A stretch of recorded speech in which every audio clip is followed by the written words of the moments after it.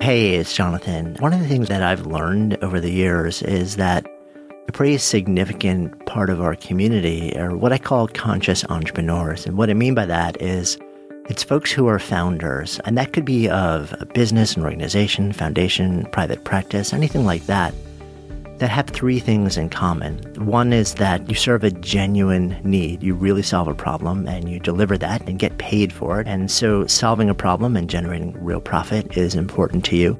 The second is that what you create actually serves as a true vehicle for the expression of your strengths, your values and beliefs, and your voice. So it lets you step into your fullest potential.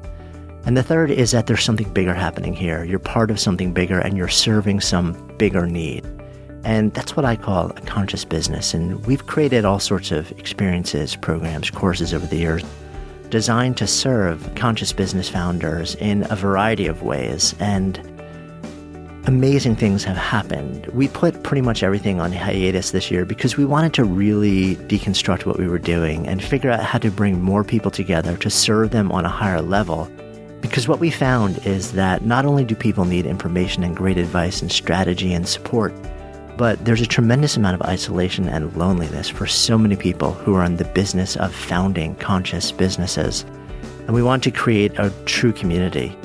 So we've been at work at this for the better part of the year, and I'm really excited to share that we are now live with this really powerful new experience.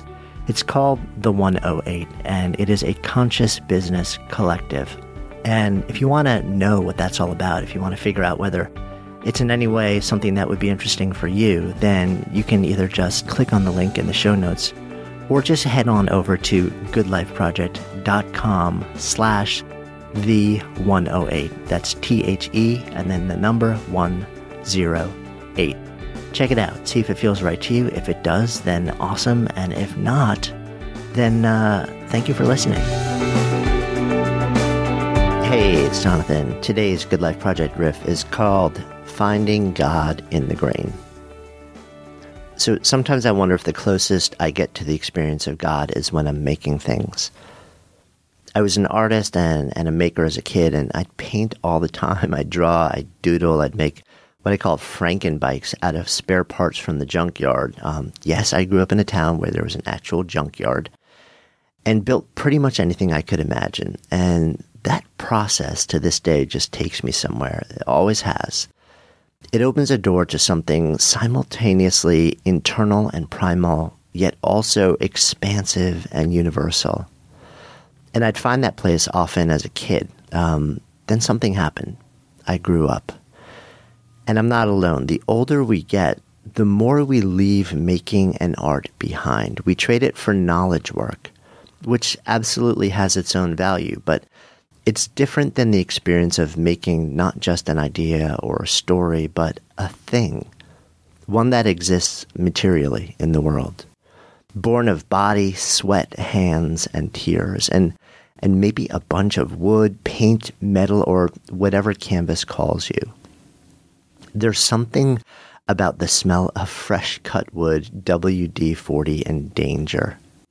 Increasingly, I've been missing being in maker mode. So not too long ago, I took a recent move to a new apartment as an opportunity to re-meet my maker side. And we gave away pretty much all of our furniture, so we needed a bunch of new tables. And I decided to make them. Not the easiest thing to do in New York City, where parking spaces sell for six figures, and sightings of Bigfoot outnumber listings for workshop space. But we're a highly adaptable people, so why not? Little did I know that the table, which would come to be known as the concrete behemoth, would end up 6 feet long and tip in at 150 pounds. So we started for sort of hunting for parts online, and my wife found these amazing handcrafted powder-coated steel legs from an artisan in Turkey, and we bought a pair of them and actually had them sent over from Turkey. And without a maker space or a workshop loaded up with power tools, you need to do a bit of delegating. So I headed to Home Depot and got some pre-cut sheets of wood and screwed them and glued them together and created a top for the powder-coated legs, and so far so good. And now what would I do with that? And my wife and I had talked about different ideas: lacquer, oil, wax paint. We wanted to do something really unique. And I thought about myself, what about concrete? Wouldn't it be cool to give the top an artisanal, troweled concrete feel? Thing is, I've never worked with concrete before, but hey, I mean, how hard could it be, I figured.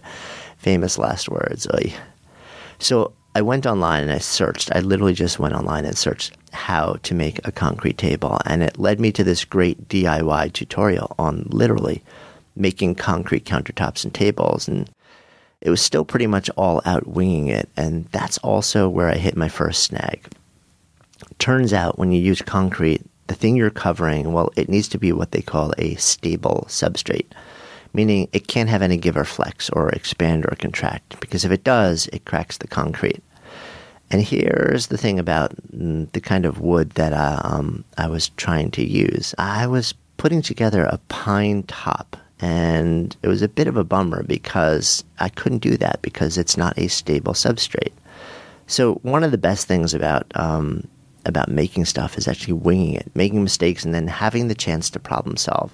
That's much more fun than just following a set of rules where you're fairly certain of the outcome, but you also end up learning less and really diminishing the possibility of genuine awe and surprise at the end of the process when you step back and say to yourself, holy shit, it worked. It's a bit like creating your own recipes. You make awful, barely edible concoctions, and then something clicks, and you get the mixture right, and the angels sing. But the fact that you got so much wrong along the way, it's what makes the angels' song so transcendent. I think that's why master makers never stop experimenting. Because it's the process, as much as what the process yields, that drops them into the playful pulse of the universe where everything is as it should be. Tinkering, I've discovered, is like a beeline to source and surrender. So back to the concrete behemoth, what to do?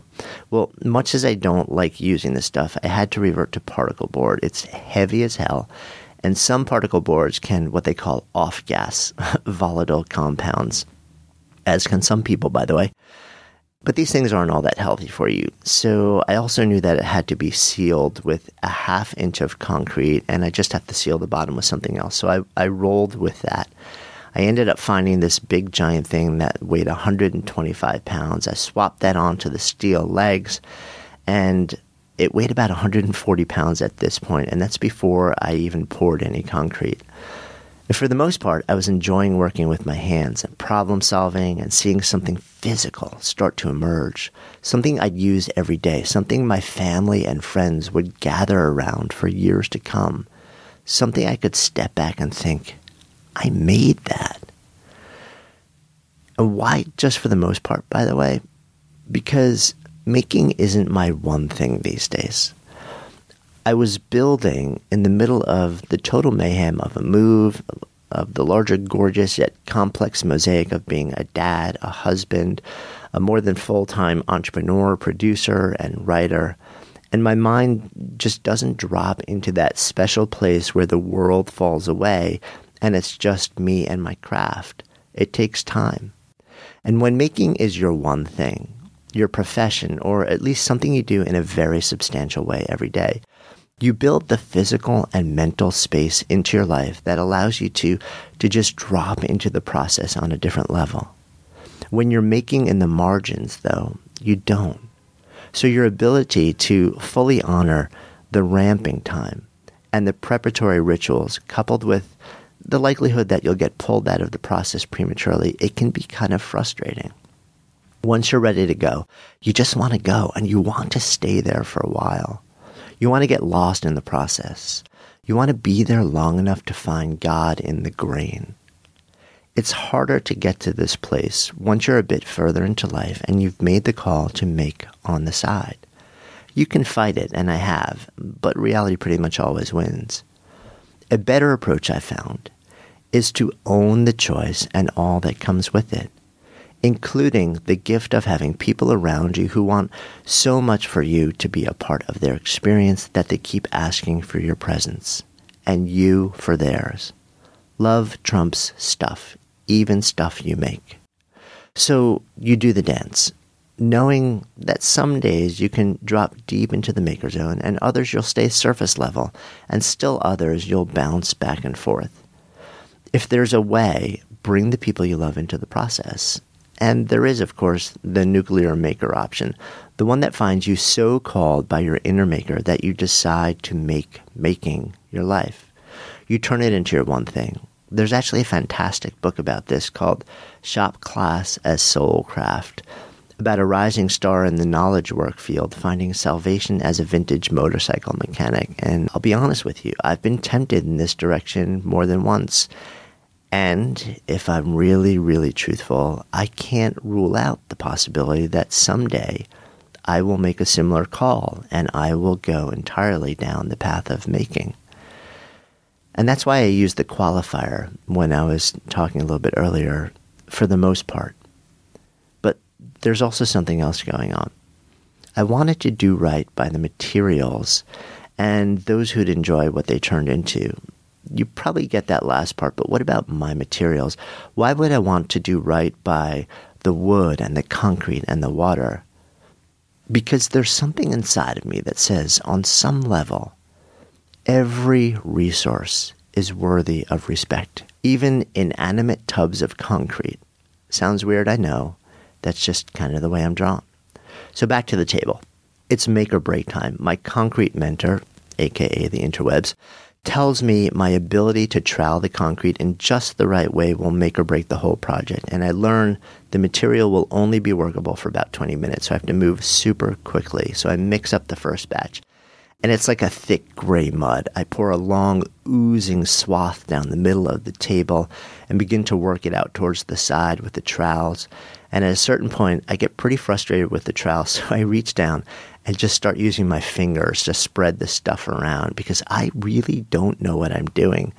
And I don't realize that my paw marks will be so apparent, and you can actually see them in the first layers, and I'm pretty sure that they actually are probably apparent in the final layers as they dry. So at first I think it looks like a big fat mess. It looks terrible. But I know it's just the first coat, and more important, I also feel like a part of me, my imprint, is being layered into the table with every stroke, every streak, and every roll. 24 hours later, I layer on the second coat, and that's when the magic begins to happen. It starts to look like concrete. And for the first time, I start thinking I can pull it off, create something that people can gather around, and make my girls proud. And still I notice my trowel work continues to leave all sorts of lines and patterns that will remain in the table, and I wonder how much I should leave in and how much I should sand out. And then I think more about what I like about things that are handmade.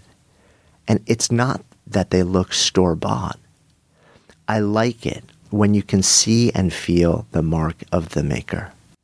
So on the third and final coat, I try to make the marks more evenly spread and multifaceted, more visually interesting, rather than just a series of long streaks and lines.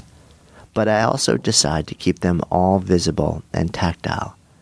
You can run your hand over it and feel the areas of effort and ease. I sand a bit, and then I let it cure for about 72 hours. And then armed with a 6-inch roller, I layer on 3 coats of this special food-safe concrete sealer and then seal the bottom of the slab as well.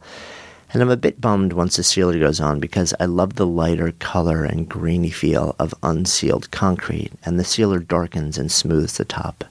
But in the end, it still looks pretty cool, and if I hadn't sealed it, the porous nature would have left it marked and stained within days.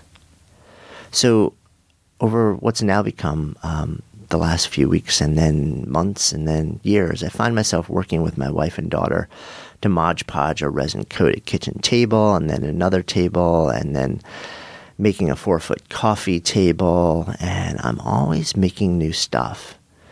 And this has actually started to open another vein for me. It's reconnected with the maker in me as a kid, and I started to really recommit. And more recently, I committed to studio time and reconnected to painting, which I did as a kid, and making stuff and learning watercolors, which, by the way, is not for the faint of heart. But in case you hadn't guessed it by now, this entire conversation, this entire riff, it's really not about building tables. It's not about painting. It's about reconnecting to self and source through the process of making. When we honor that primal desire to turn raw materials into something beautiful, when we strive not for perfection, but connection, engagement, absorption, and elevation, that deeply experiential and irreverent full mind-body massage that comes from breathing and thinking and sweating and toiling and working something into existence, not just with your mind, with your hands. I need more of that.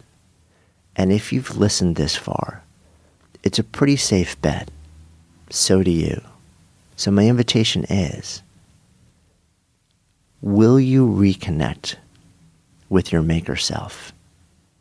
And if so, what's the first step that you can take?